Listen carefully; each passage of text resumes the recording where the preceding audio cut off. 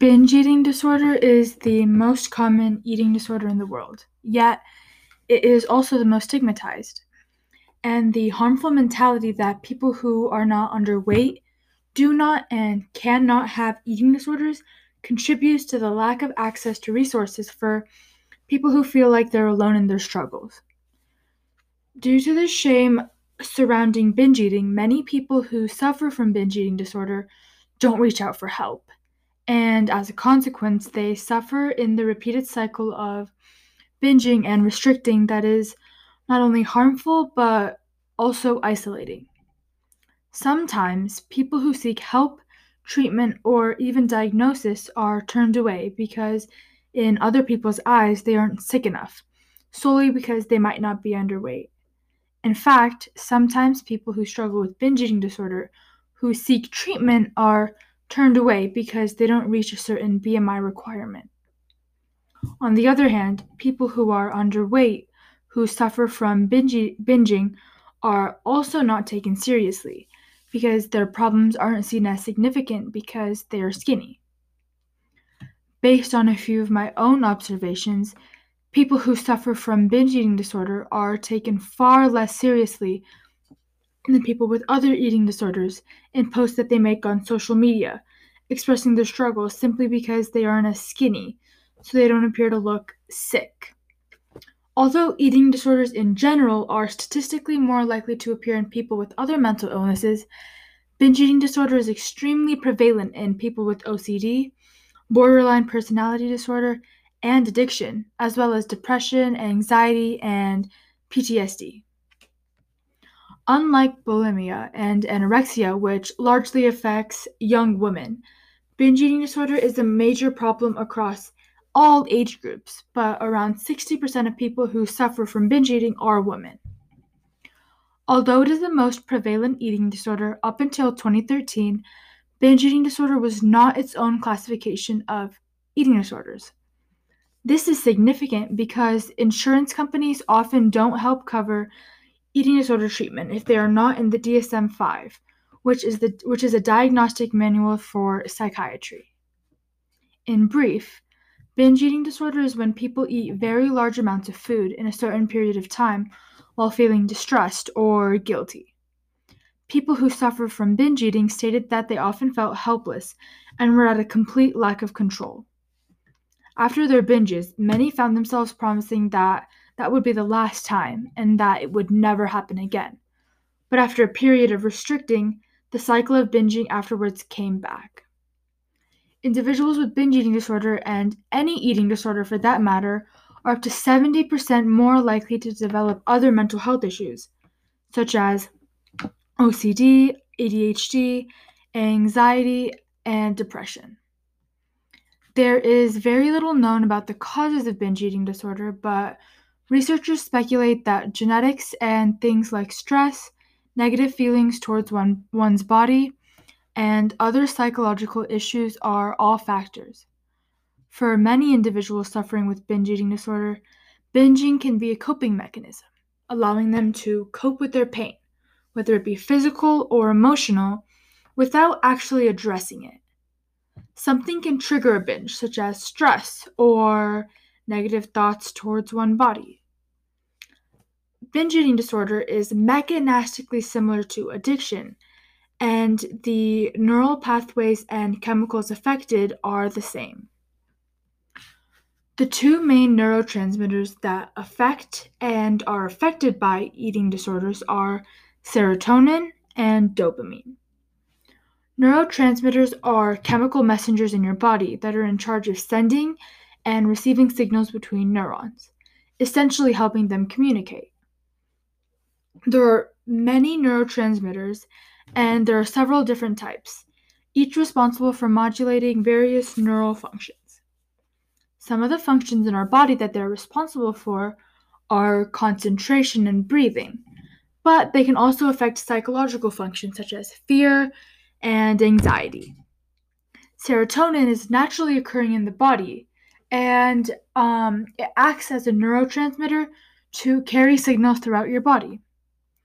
Serotonin plays a huge role in the nervous system, helping regulate mood as well as memory. but it's also active throughout the body. Because it has such a big effect on mood, it is a key component in many medications for mental illnesses, such as anxiety and depression. Unregulated serotonin levels can cause a variety of problems, including weakening signals between neurons. The serotonin system that has been observed to be significantly different between those suffering with an eating disorder compared to a healthy individual. A study done by the National Mental Health Institute measured serotonin levels in individuals with eating disorders and healthy individuals that never had disordered eating of some kind. Because serotonin levels are different, the body uses disordered eating to raise or bring down serotonin levels, and the cycle continues as one becomes dependent on the other. People with anorexia have abnormally high levels of serotonin, and restricting food lowers the serotonin levels for a short period of time. Contrastingly, people suffering from binge eating disorder and bulimia have chronically low levels of serotonin, and binging actually increases serotonin levels. The study found that an increase in serotonin transmission led to reduced eating behavior. This explains why SSRIs, or selective serotonin reuptake inhibitors, which increase serotonin in a person's brain, are often diagnosed for bulimia and binge eating disorder patients, but aren't as beneficial for people with anorexia. Despite this, they are diagnosed for people with anorexia because many patients with anorexia also have mood disorders such as anxiety and depression. As well as mood, another important aspect of eating disorders that serotonin controls is appetite.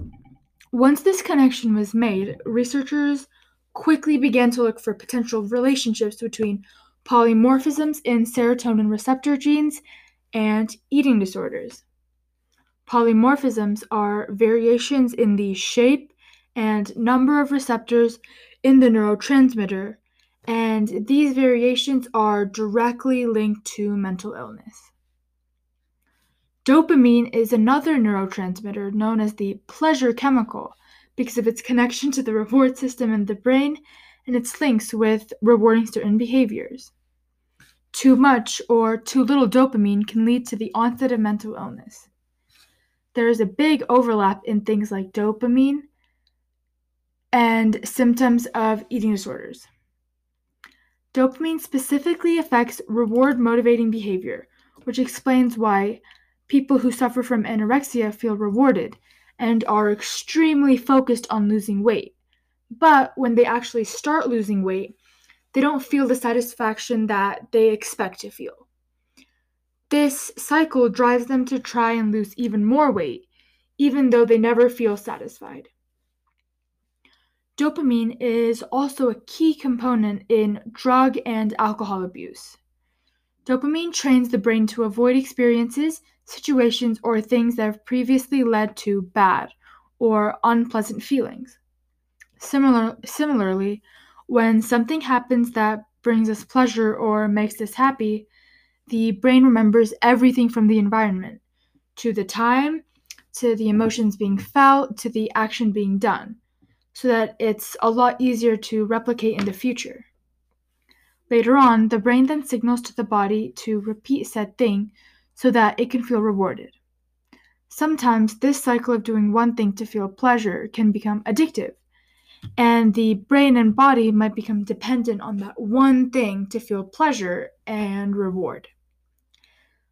So basically, this is what happens when someone has an addiction to something like drugs or alcohol. And this pattern parallels what happens to the mind and body for someone who has a binge eating disorder.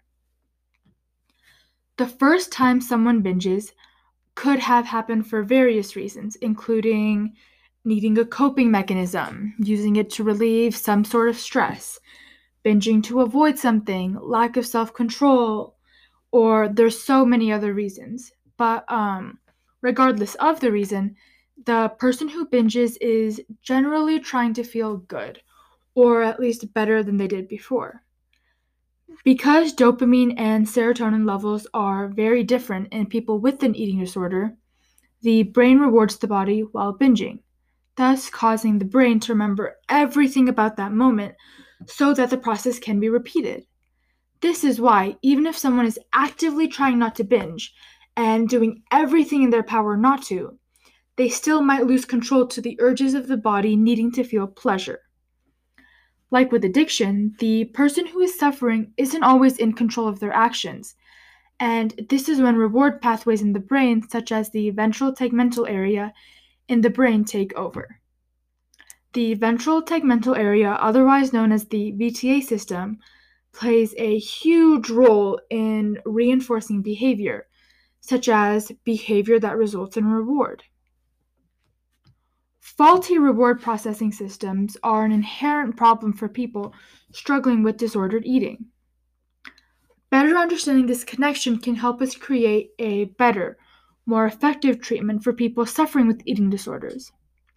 One that can target the specific areas in the brain and the specific chemicals that are being affected and making changes from there.